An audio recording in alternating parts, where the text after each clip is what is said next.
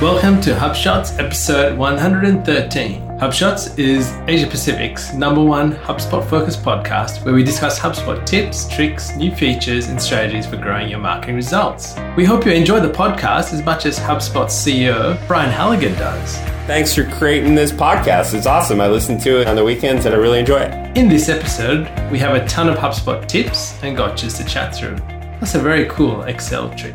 My name is Ian Jacob from Search and Be Found, and with me is Craig Bailey from Zen Systems. How are you, Craig? I'm really well and feeling great after those crepes we just had. I know, fantastic, isn't it? We're coming to you from the HubShots sound studio in Pyrmont. We've just been putting up the acoustic baffling and hopefully the quality is a lot better in this episode. And so great sound and a great dessert we had tonight. So we should post a picture of this very cool new studio we're in, Craig. We should, but lots to get through on the show tonight. So our inbound thought of the week, let's get on with it. Well, again, let's start with how many days to go to inbound, Craig? Well, I was checking out inboundcountdown.com, and as we record this, which is on Thursday, the 15th of February, there are 201 days to go onto inbound 2018. We're almost going under the 200 mark. That's exciting. Now, you have an inbound prediction, Craig, about Inbound Rocks, which is the fun part of inbound. Yeah. And when we say predictions, it means what I'd want, okay?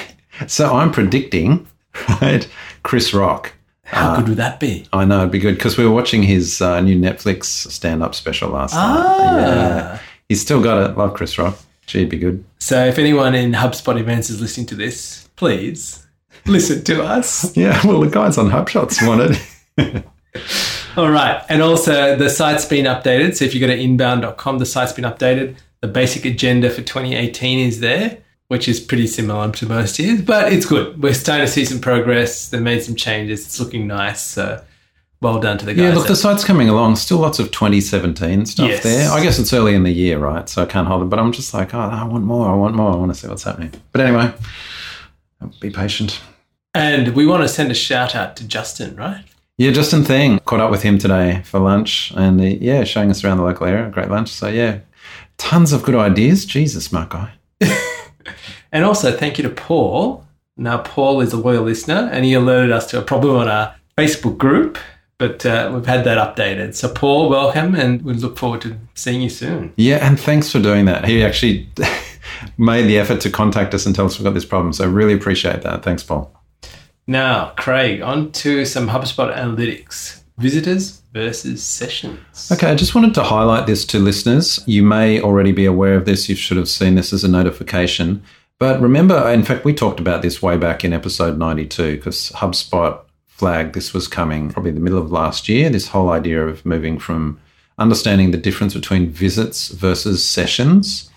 And then in November, when they started rolling out the new analytics reports, they were pushing towards sessions. And now the latest update, this rollout is almost complete. So you're even seeing on the marketing widgets, like on your dashboard, they're now favoring sessions. Now, there is a difference between visits and sessions, and we've been through that previously. We've just got links in the show notes, so we won't go through it now. However, here's the thing. They are different.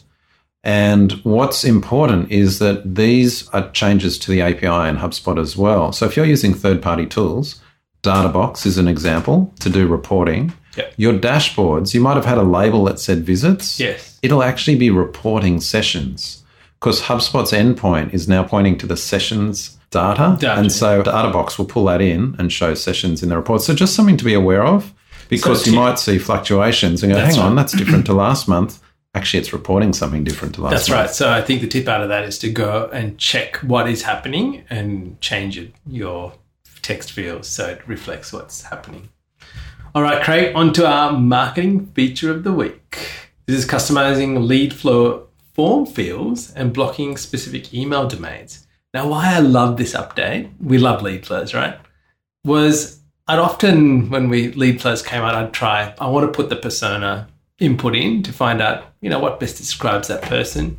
And you could never change. It'd say persona. And you don't have to go delete. Well, now you can add it and you can actually name that field appropriately and even put some help text with it, which is fantastic. Yeah, very, very glad to see this because I've had that exact same issue as you. And I know a lot of people have. They can't change the labels on the fields. Just to clarify for listeners, if you're using HubSpot Marketing Free, I don't think it actually gives you the option to put on additional fields. You only get a few to choose from. But if you've got the paid version, then in lead flows, you can put any field into your lead flows. And this is a perfect example of an update that gives you a lot more flexibility about customizing the experience that visitors get. And the next update is you can block free email providers, so things like Gmail and Hotmail. And also you can block particular domains, which I thought was interesting. You know, you might not maybe want your competitors to fill out a lead flow perhaps. Yeah, I think that's less useful, yes. I have to say, because would you ever sign up on a competitor site with your own company's email? No, you'd choose a Gmail address or something like that. So, yeah. But look, I think there are use cases for that, so why not? Yeah, and look, the use cases in here is interesting. We have a customer who is in IT, and while I was sitting there with him the other day and we were doing a review, someone actually inquired, and it came in from a Gmail. And I said, why are people emailing you from the Gmail? Well, they go, well, they don't want their IT provider to know that they're out there trying to find a new one. So they actually use their own personal email to contact other IT providers, so it can't be traced. Yeah, and that's actually, we've talked about this many times on the show. We always accept Gmail. You know, some people will automatically think, oh, Gmail, low value contacts. I actually think they're high value because they might be that intent, exactly what you're saying. They're looking to switch. All right, Craig, on to our HubSpot gotcha of the week. So this is a duplicate contact field names, like first name, last name, and this happens because of collected form fields. Yes, so let me explain what collected form fields are. If you've just got HubSpot forms on your site, you'll never need this, but occasionally you'll have scenarios where you might have a website that's got maybe HubSpot forms, maybe it's got a WordPress form, or it's a custom CMS. Yes. So we've actually got this with one of our clients where we've got HubSpot forms on most of the site, but they've got a particularly complex inquiry form with calculated fields and all of that. And so it's in a legacy CMS that they've got there because we can't duplicate it in HubSpot. So on that, we have actually enabled collected forms because we still want that form submit to put data into HubSpot. Now, the problem is that form has fields like first name, last name, and email. And the collected fields are functionality in HubSpot, which is just a JavaScript listener there, listening for form submits. It can't quite tell that the first name actually is definitely the first name to map it through to the normal contact fields. So it creates duplicate fields called first name, called last name, called email. Now, you might think, why is that a problem? Well, it's a problem because when you go to create, say, smart lists, you go, oh, I want a smart list based on email equals such and such or contains such and such, or first name has this, or first name is known, things like that. And so you'll get, and we've got screenshots this where you kind of say, oh, well, I'll choose first name. Oh, hang on. Which one is it? There's multiple first names. Which ones do I choose? And in fact, when you're creating a smart list, there's no way to work out which one is the correct one. Correct one, yeah. Another example of where this might be the case is workflow triggers, or perhaps workflow settings, setting a contact field on a workflow. It's actually okay, and this is a bit of the workaround. In a workflow, actually, if you hover over that, say at entry criteria, if you hover over, you can just see right down in the bottom left of your status bar, and it'll actually show you the link. You can say, "Oh, you can kind of tell the field if you look at the URL." And so I was like, "What do we do for smart lists?" Anyway, I contacted HubSpot support, and Caspar from HubSpot support called me back within minutes. By the way, I love HubSpot support. I've always said that, right? Put in the support ticket, called me, and he said, "Yeah, this is a tricky one, but the way we're going to get a workaround." We're actually going to create a workflow that syncs both of them. So it doesn't matter which first name you use, they'll both be the same. So you create a workflow and it says if this first name is not known or is unknown, and this first name, the second one, is known, we'll copy it over so that they're both the same. And do that for last name and do it for email as well. So you only have to set that up once. It's a bit tricky to set it up. And of course, you actually do have to do the hover when you're over. So when you're doing the workflow to set it, because that's part of the trick. But I think this is really useful, and thanks, Caspar, HubSpot support, for alerting me to that workaround, because now it doesn't matter. When you create a smart list, I choose either first name. It doesn't matter. They're both going to be the same because they're synced together, so it'll always work. So that's a gotcha, and that's a workaround for you. And I know there'll be at least one listener that goes, I've had this problem. Thank you. So anyway, lots of screenshots in the show notes as well to guide you through that. All right, Craig, on to our marketing tip of the week. And this is the handy tip for cleaning up lists of URLs and to remove duplicates. So this is a good thing, which you discovered, where there's actually a remove duplicates button in Excel. Okay, so I saw this the other day. So tell me, give us some context. What were you doing with URLs? Okay, I'd actually exported out a whole bunch of data from analytics, and it was all URLs, and I was trying to consolidate to get a unique list of URLs. Yep. I was munging it with some other stuff from Ahrefs and all this kind of stuff that you do to do analysis, right? Content coverage analysis. And I was like, I've got all this. So, my previous go-to was I'll create a pivot table and then, do a unique pivot table on it to get it. And then I was actually at a client site showing them how to do this, right? Here's my tip, folks, try this. And one of the people said, hang on, what's that remove duplicates in the toolbar? And I was like, what? And anyway, then I was saying it can't have been there all along. It is. It's been there for ages. So there you go, staring me in the face. I never noticed it. And perhaps if I haven't noticed it, other people haven't noticed it. Remove duplicates in the Excel data toolbar. It's a great time-saving feature. Love it. Marketers everywhere will love it. All right. Now, on to our opinion of the week, Craig.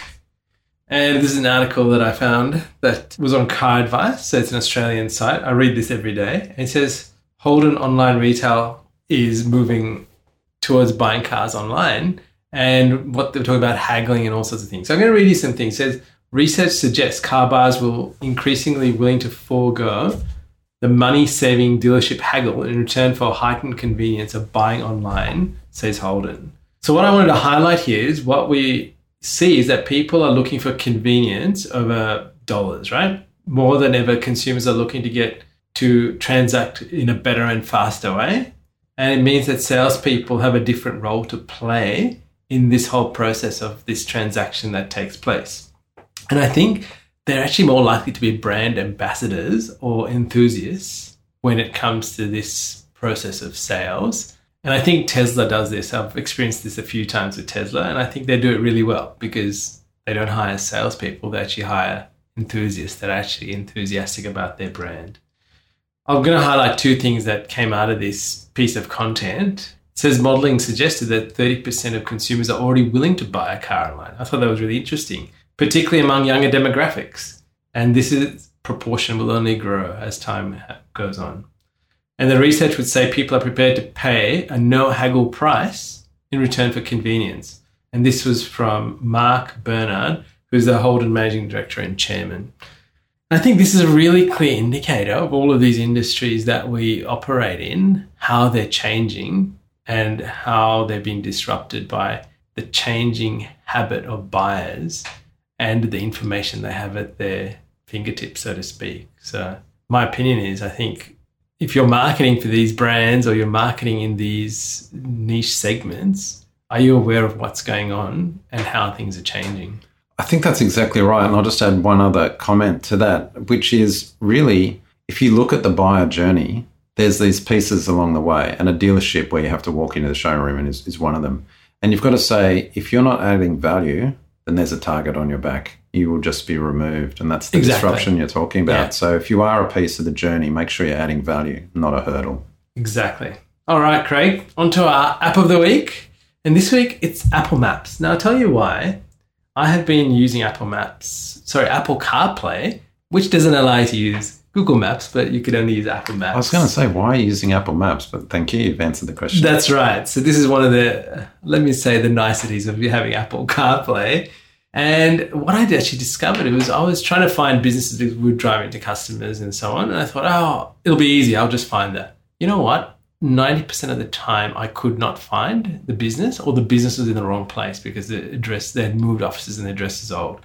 And it became really apparent to me that Google obviously has a lot of people that keep maps up to date, and they have local guides and so on that keep things up to date. Apple, on the other hand, I don't know what they do. I put some instructions in there of where, if you, especially if it's your business, go in and check that the address is correct and there's not a wrong address, because more and more as the take-up of Apple CarPlay happens across automotive, as most of the big groups have it, that's what people will by default use when they're in their cars. And you don't want to miss out not being found.